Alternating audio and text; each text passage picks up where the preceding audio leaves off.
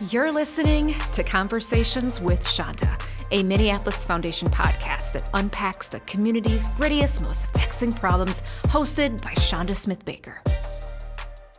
All right. Welcome to Conversations with Shonda. I'm super thrilled to have you in this conversation with me for a couple of reasons, and one of which is that you were with me with the very first podcast that I ever did in that first season. So it feels like a bit of a full circle moment. But before we jump into that conversation, would you mind providing just an introduction? How do you introduce yourself? How do you want the listeners to know you? And just say a little bit about you. Sounds good. Yes. My name is Uzama Obasi. Some people call me Uzi. You might hear people call me that every now and then. I am a creative entrepreneur. I have some different creative businesses. One's an event photography business where we document meetings and all sorts of fun, boring corporate things. And then I have a video production company where we help small businesses and nonprofits tell their story in a way that actually helps them reach their goals. Because sometimes when it comes to smaller businesses or nonprofits, what's missing is making sure that the goal is met. So we help more on the pre-production end to make sure that that gets all the way through.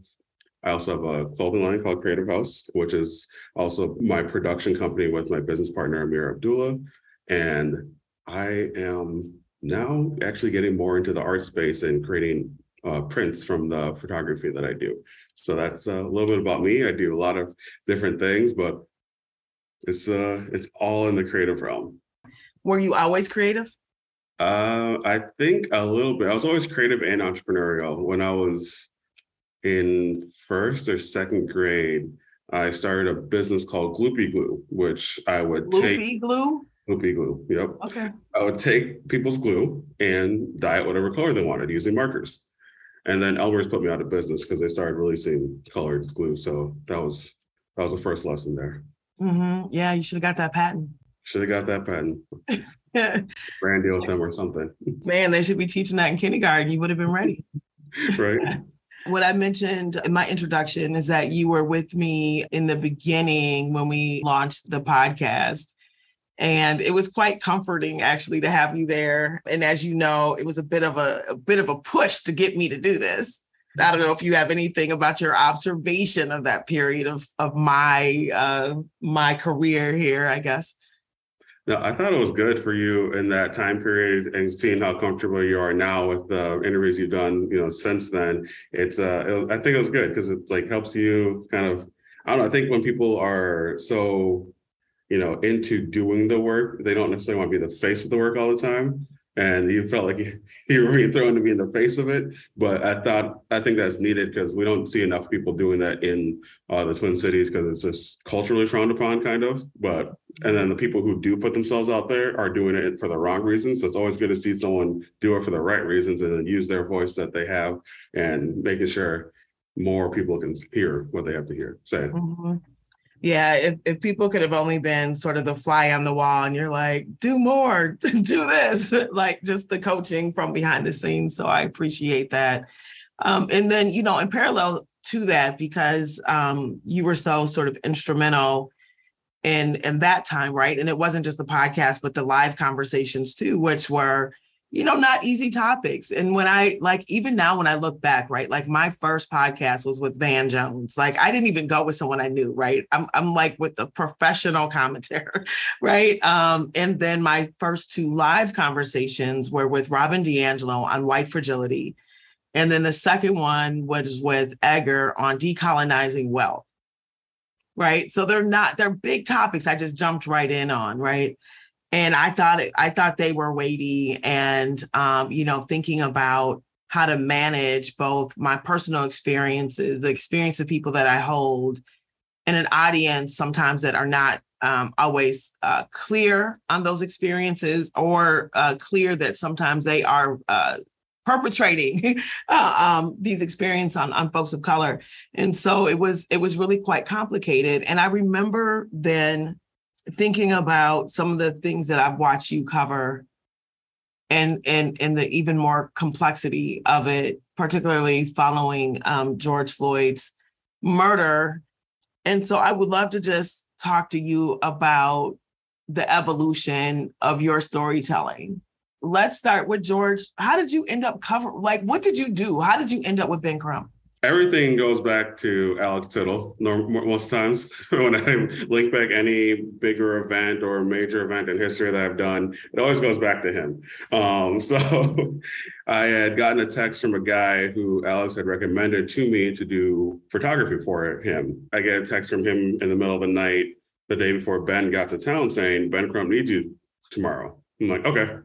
That was literally the conversation. Then I got connected with Ben's people, and from there started shooting with him. It was only supposed to be to cover a press conference, and Ben really liked the way I worked and how quickly I worked, how efficiently it was. And he's like, "Can you stay the rest of the day?"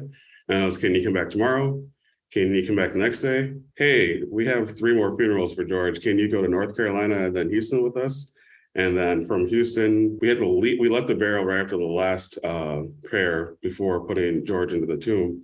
And we had to go straight from there to get on a plane to go to DC for Philonise, George's brother, and Ben to testify in front of Congress. So I went for that, and then back to Houston, and then home.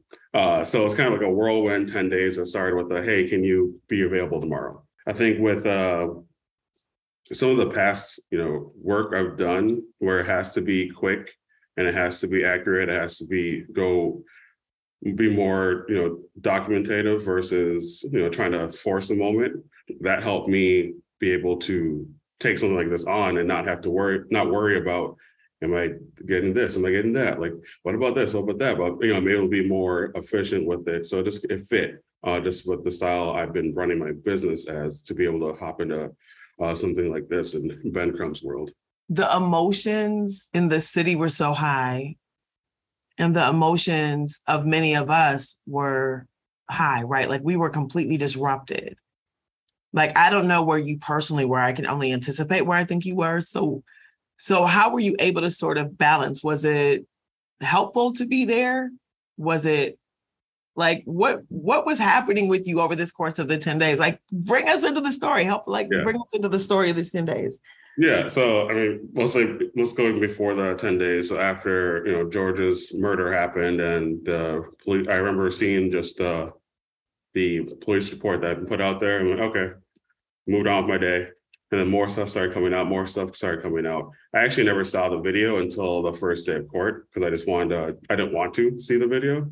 But it was hard to avoid that first day. It's been described to me, been told to me, and same thing happened to me when Philando Castile was murdered. I, kind of just needed to just not do anything. So for those next couple of days, I just wasn't really doing anything. So getting that text was helpful for me because, I just had a son. So going out to protests where people are getting tear gas and arrested and shot by pawn shop owners and all sorts of things, I was not looking to get into that mix, just because it wasn't where I could help the best and where me as a photographer could be. There were a lot of photographers out there documenting what was happening out there, which is good. And then now for me to be able to document with Ben and the family was where I felt like I needed to be, because being able to take those pictures for us to be able to share, whether it's on social media or wherever it is, but being able to help control the narrative from our end and be on offense is something that doesn't necessarily happen too often, where we're able to say, like, this is who this person was. This is who, loved him. These are the people who cared about him. This is a real person. This was not just some random person that no one cared about. So being able to show those pieces is really what came through with my work, is showing that, this was a human being versus a hashtag, a case, whatever, an event, because people like to refer to George as just those things, but he was a human. So being able to show that human side and that family side was really what was important for my work, I think. Mm-hmm. Did you have an opinion about Ben Crump before you met him? I did not, actually.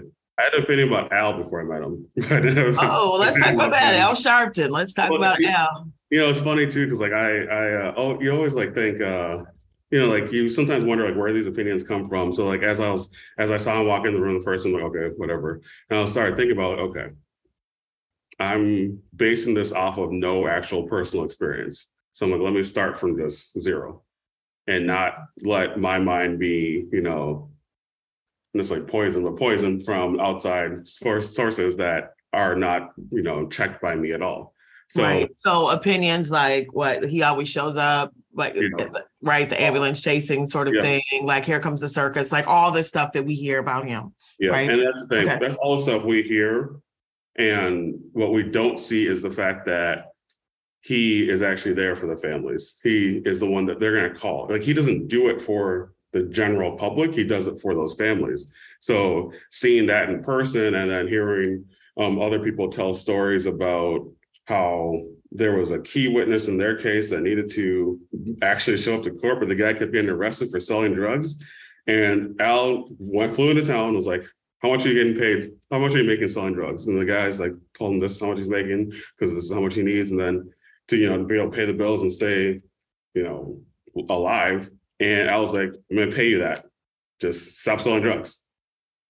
And so stories like that, where he's taking money out of his own pocket to then make sure this person can be out of jail and be a credible witness for this case that's happening here. And then for, him going in and paying funerals because he knows that he can help in those ways. And people are saying he does it for attention, but that's kind of the point. Because when there is no attention, then no one cares. Like, even now, people don't want to talk about George anymore. They want to move on. They don't care anymore. What would have you believe that people don't care anymore? People want to move on. From the experiences I've had and when the looks I've seen when the topic is brought up, and with some of the conversations I've had about different projects that people first approach me about, then now they just like, no, we're not really thinking about this anymore. We're thinking about it this way. Mm-hmm. Speaking pretty vague, but because I don't want to be too specific, with the same scenario I'm speaking of, but like it's just So if I were to help put what I think you're saying into words, because I may be witnessing some of this as well, where in the moment people want to understand both what happened on that day to being really moved in the movement of what was happening in the city, scared for the city, wanting to understand what is happening around policing and race and systemic racism, and really going all in during that year following his murder, to now people sort of but not being as intentional about the work that still needs to be done around racial justice, understanding how it was the little racist acts of Derek Chauvin and people that lead to the big thing, right? You have to pay attention to the small thing. Is that sort of what you're saying? Yeah, that's pretty much what I'm saying. Like, to sum it up, they didn't keep the same energy. The energy's gone. They didn't keep it. Al's interesting too, because I've ran into him a couple of times, and I actually saw him not that long ago. It's an interesting thing where you hear people a lot of times in the community do describe him as he just shows up for attention. And yet in the same breath, people are grateful may not be the right word, but that's the word I guess I just used, but for, cell phone cameras and an ability to document the injustices that are going on so that we can elevate an issue. So they're actually, in fact, doing both things. He's been elevating issues before we had camera phones, but he's sort of had some reputational damage, and maybe he's not always had the best approaches, or maybe we haven't agreed with them, but they've been effective for the families for the most part that he's helped. And so Ben Crump is sort of in that same frame where people are like, I don't like, he hasn't won any cases anyway, or he just shows up, he just pops up where there's issue. And that's not necessarily been my point of view. It feels like to me, there's a network of unfortunate families that have had to suffer publicly through these police involved homicides. And they have a network, and they sort of share the resources that they have found the most helpful. And he is one of them. And so as you got to know Ben Crump, what did you learn? I learned that he's real. Like that's exactly, he is doing what he's supposed to be doing. And he really doesn't, it sounds terrible, he doesn't have to be. Like he has, it's a very small amount of his cases are these police brutality cases or when someone's murdered by the police. That's a very small amount, but they're the loudest ones.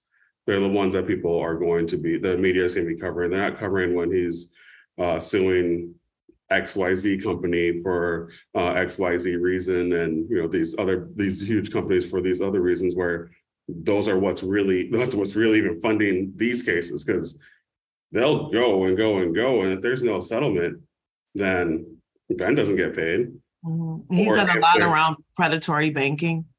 He's done some. I haven't been with him too many on those, but I know he's had some cases around predatory banking, and they've probably sued every major bank in this country because they're all doing it. Mm-hmm. And they'll keep doing it until they figure out how to make sure from the bottom to the top all those policies that they put in place are taken out. Mm-hmm. The documentary, what is it called? Is it called Ben? It's called Crump on Netflix that just came out? It's called Civil. Oh, it's called Civil. So I watched it. I think it did sort of expand my perspective of him and sort of, I guess, my appreciation of the network of folks around him that have worked very hard to elevate the issue, not just get the family resources following the death of their loved one, because nobody wants that, right? But to elevate the issue. So just to go back sort of where I started with is that you spent these 10 days with Ben and that team and George Floyd's family. How has that impacted you? Just helped me, expand just my thinking as far as what needs to be done to get some change. And before, I think a lot of people think whatever they're doing is a thing that needs to be done. So whether it's someone that's an activist that's protesting, organizing, and disrupting, they think that's what needs to be done. That's it. And then there's people who are, organizing corporations to, bring funding back in the communities. There's people who are leading nonprofits that are helping in their way. And I think it's so easy for everyone to think that that's all they should be doing, is all we should be doing is just that their way. But it really is a whole collective. We need everything. So it kind of helped me see that more clearly, that we need everyone doing their part. We don't just have an army, we don't just have a Marines, we don't just have an Air Force. We have everything that needs to work together to then win. Were you in the courtroom? I know for sure you were in a room, maybe a hotel room or something, when the guilty verdict came down for Derek Chauvin. I was with the rest of the family. We had an overflow room in a hotel down the street. I was not in the courtroom. What was that moment like? It was a sense of relief. After the first one came in, everyone, got excited, but then we're like, wait, there's still 2 more counts. There's always a sense of hopeless optimism the whole time, from, when we knew the verdict call came in to when the actual verdict was read. So we, felt that release. We felt that happiness then once all 3 counts came in. But shortly after, I was like, well, we got to do this all over again, because the next day we buried Daunte Wright. So in the middle of all of this, then Daunte is killed, and now you're with his family. Were the families also together? There were some times when we were together, and we did a joint press conference, I believe, 2 days after he was murdered. The night he was murdered, I was picking Ben up from the airport at midnight, and just telling him what was happening. And then by the next day, he was brought onto the case. And then the morning after that, I was doing Good Morning America and making sure that the families had a chance to speak, because that's the thing, people, I think, don't understand necessarily how important it is to get in front of the press, using the press to be able to make sure that we can have a narrative out there that speaks to who this human really was, versus letting it just run wild, and what's just tends to happen. It's just this person was this person was that, this person, whatever it was. But like, it doesn't necessarily matter all those things, because none of the things that people are talking about that will, demean the character of that person is supposed to be a death sentence. Yeah, this capturing these moments have taken on a greater importance. And so can you talk about the importance of capturing the historical moments, and why is that important, especially when people can distort the truth or put things out that are not truthful? Because I think that's what you're going to, right? They're distorting it. They're assassinating character in a way to excuse the fact that they were killed in some cases. So can you talk about the importance of capturing these historic moments? So I'm not even 100% sure if it would be necessarily distorting the truth, but just deciding what truths to magnify is what both sides really do. We're making sure that you're actually caring about the person as a human. And so with the documenting I do, it really does show that, because we don't get to see what the civil process looks like. Sometimes we'll see what the public, the state prosecution, we don't see what the federal prosecution looks like, but we don't see what that civil process looks like. And behind those closed doors, we need as much evidence as possible. Like, hey, this is the person that they took from their family. This is a real human that had people that really cared about them. And here's those people caring about them. But then also, that helps there, but it also helps as far as when we're putting it out in the media that, like, okay, it just really comes back to bringing more of the human aspect of that person, because it's so easy for people to just look at their phones, look at their TVs and think this is just a character on TV versus an actual human. It's interesting in your responses, because you're very sort of like almost like matter of fact, right? Like I'm imagining, like if I was there, I would be capturing in, I think, my conversation, the emotion of the moment. Do you think you've been able to process the emotion of what you have witnessed over the last couple of years and document it? I'd say I've done a good amount of processing of it. At Amir Locke's funeral was the first funeral where I didn't cry. So that's when I decided to take a break. So during Jordan's funeral, we had 3 of them. And so by that time, it was like, I've gotten really close to the family. So then seeing his younger brother, Philonis, break down, that's what made me break down. And then there was another funeral in LA for the girl who was shot while she was trying on dresses, because the police were just going after somebody and they were not necessarily thinking about everyone else around. The paparazzi, actually they're media, but it's LA, so I call them paparazzi because they acted like paparazzi. They swarmed the casket and the parents as they were crying to get their shot. So that made me super emotional. So there's been like always something that kind of like puts me over a little bit, but when nothing really happened during Amir Locke's funeral, that was when I was like, okay, let me take a time out real quick and just really think about everything. So I'm good. I've been, had time to process. I've had time to think, because when I think about it more about like neutrally, like what's next, not necessarily emotionally like positive or negative, that's helped me make sure that I can keep on doing this kind of work. You started out in like on your website, I think you're like, no matter the question, creativity is the answer. I think that's what it says on your website. You started out as, here are the list of things I do, but at the end of the day, sort of the summary is I'm a creative, right? Often when we think about how we make a difference or what's happening, I sit in a lot of spaces where people have a lot of opinion about what someone else should do. And often the conversation is, what can you do in the realm of your talent, of your leadership, of your realm of influence? Because if we all leaned into that more boldly in addressing these issues, we would probably get a lot further more quickly. For those of us and those that are listening that are in the creative space, what advice might you give if they're interested in getting more engaged in issues in community? It doesn't even have to be on this particular issue around policing and community and documenting things like you have, but what advice might you give?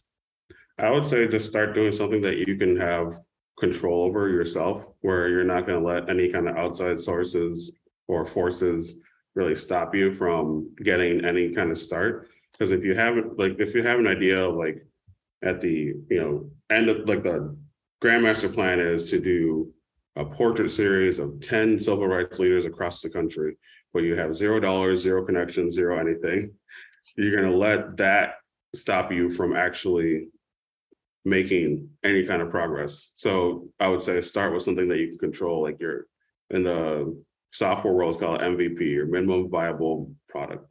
I think that's what's called. Yeah. So start with that and like just make something. It might even be a self-portrait series or a street photography series where you're getting more into your writing, where the captions matter and you're putting on social media, or you're writing articles on Medium. But you can start somewhere to then that where you have 100% control to be able to then, build the momentum up to where you can now either start asking or have more credibility to get the connections, or have money to fly places to go and take these portraits and actually achieve the final vision. But I think right now we live in a world where the final product of whatever we're trying to do seems so attainable that we forget some of the foundation building parts, and that can be in anything. I mean, like selling these hats, like if people don't care about me, they're not buying these hats. Or if they don't care, or I don't build a brand around people caring about, the hat, people aren't going to buy the hat. Like people, if they don't care, they're not going to buy. So if you don't have that foundation, you're not going to be able to really create that grand master plan at some point. And then maybe the next question is around the small businesses or not-for-profits. And you were saying that you've helped nonprofits. You do help nonprofits and small businesses tell their story better. And there's just an element and a through line of what are you noticing around those needs, or what do you think is missing from the storytelling in the social sector? The biggest problem that I see is there's no clear goal for the video. So let's say you have a nonprofit has an annual fundraising event coming up, and the goal there is to raise funds during that fund and need section. So it should then be you would make a video that, actually goes right towards that goal and right towards those people who are going to be sitting in that audience right then and there. But that can be the start. And then what happens during all the planning phase is to like, well, we normally don't have a video, so let's try to do this, let's try to do that, let's try to do this. Like, hey, we want people to work here too, so let's make sure we include some recruitment stuff. And then now at the end, when you have no real clear goal and no real audience for that, you just make something that looks good, sounds good, and doesn't actually perform, which happens all the time, because when you hire a videographer, they just want it to look good and sound good.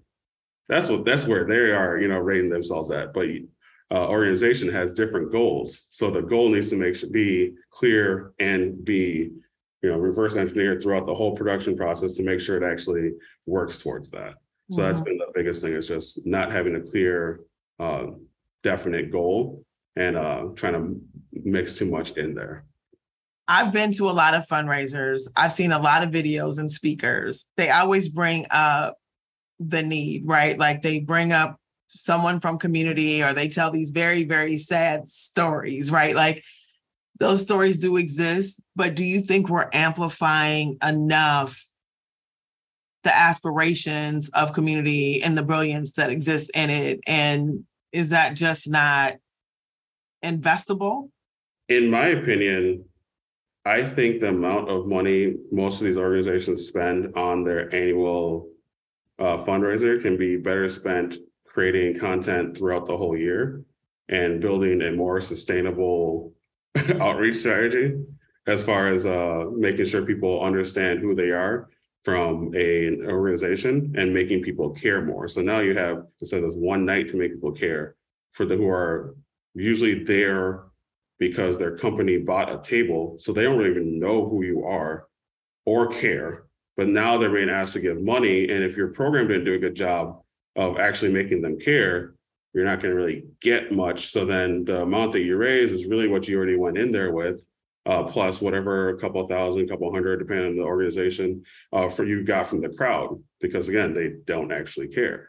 And let's say you max that whole, event at 300 people, and you're a Target, you're a Best Buy, and you threw $10,000 sponsorship, whatever. I would rather I would see more value throwing that $10,000 and getting that logo recognition with this good organization in content that's put out on a more consistent basis. Because now you're going to be able to reach thousands of people.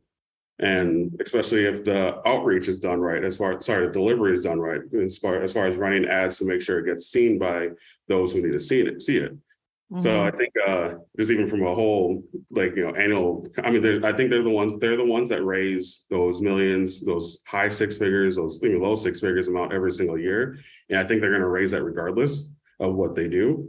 But I think some small organizations need to rethink where they're putting those funds and how they can get more out of it, going forward. Very interesting. And so I appreciate that. But, and part of my question too was about the depiction of community in those videos. Do you think that is evolving? I think it can.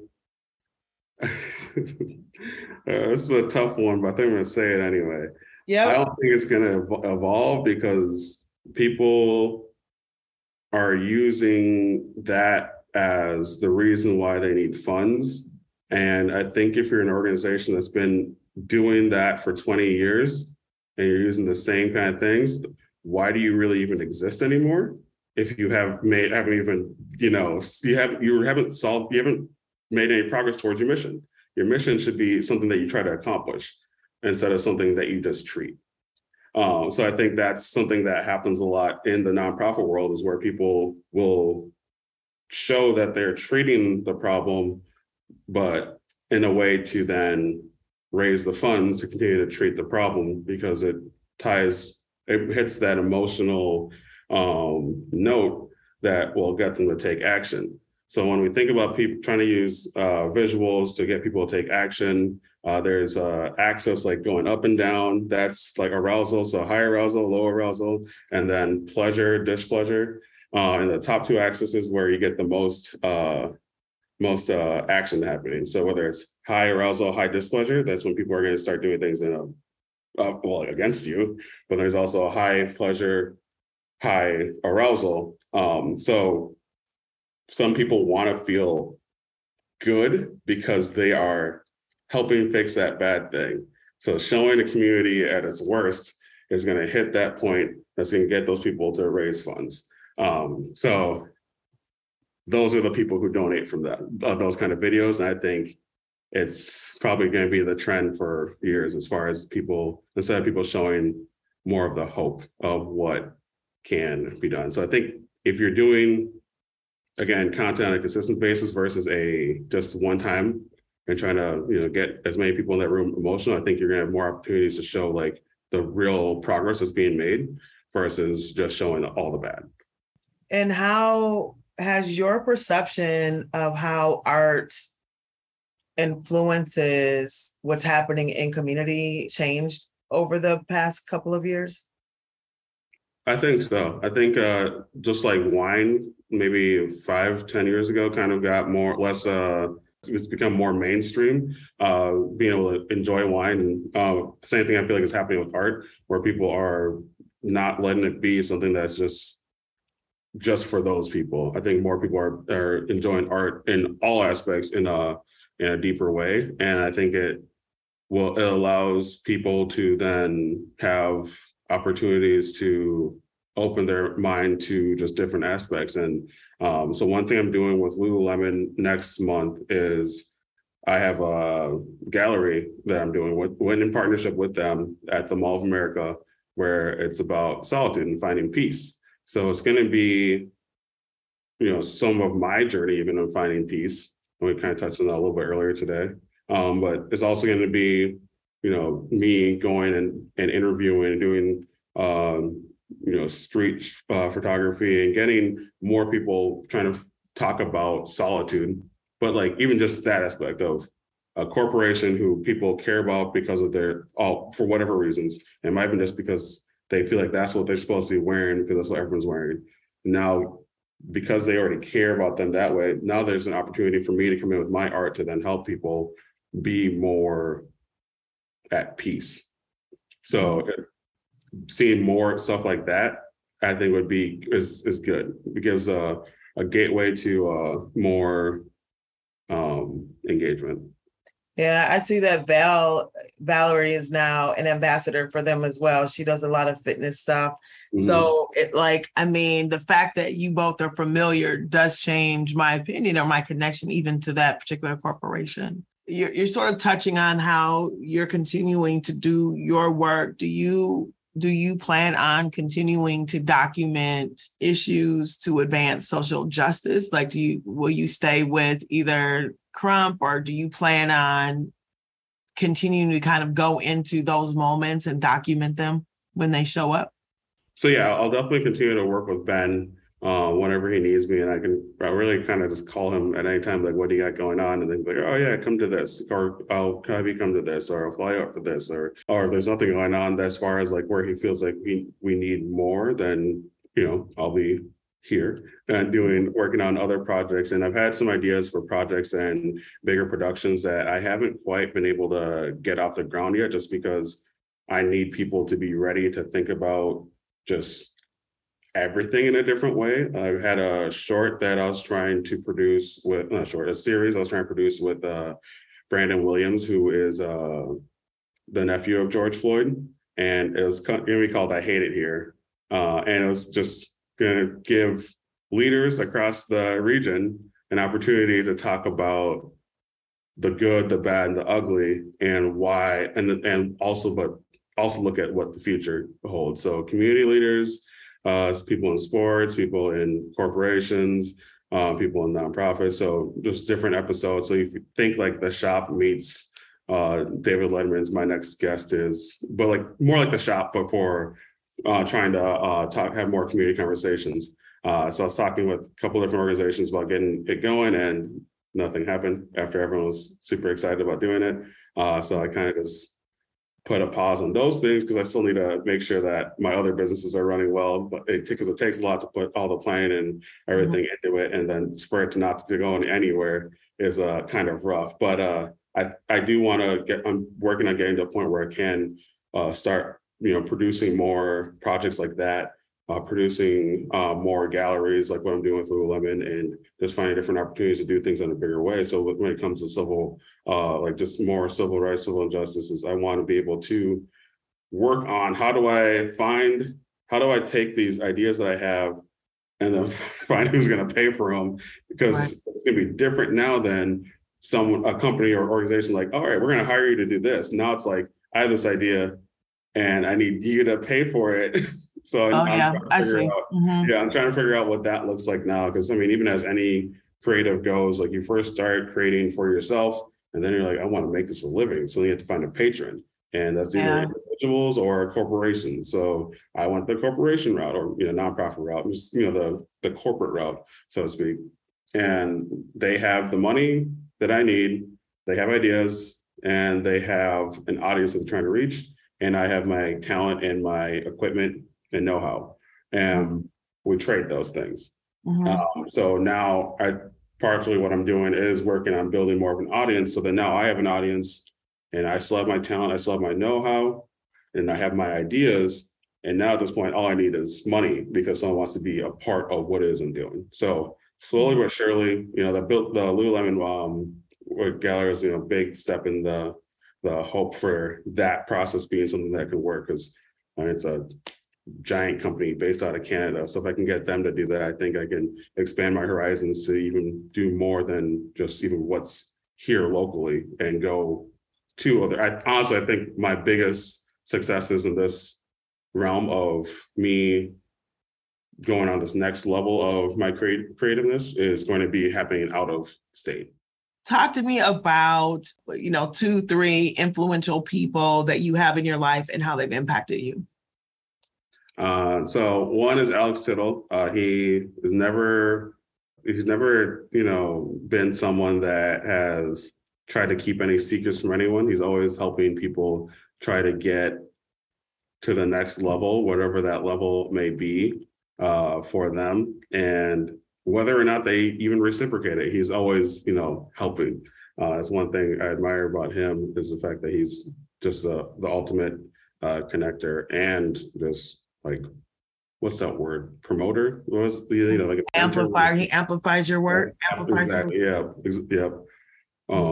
So that's one person. Ben Crump is another person. He's being able to see how he works and how he's able to make impact on a nationwide level has been really important to see as far as being able to just envision it's expanded my worldview of what's possible in this life we live in. And Alex, go ahead. Sorry. Alex Tittle, because you've mentioned Alex a couple of times, and I know I met Alex and I know him, but I know the audience may not know him. So he was very much involved in the city. He's done work with the Super Bowl.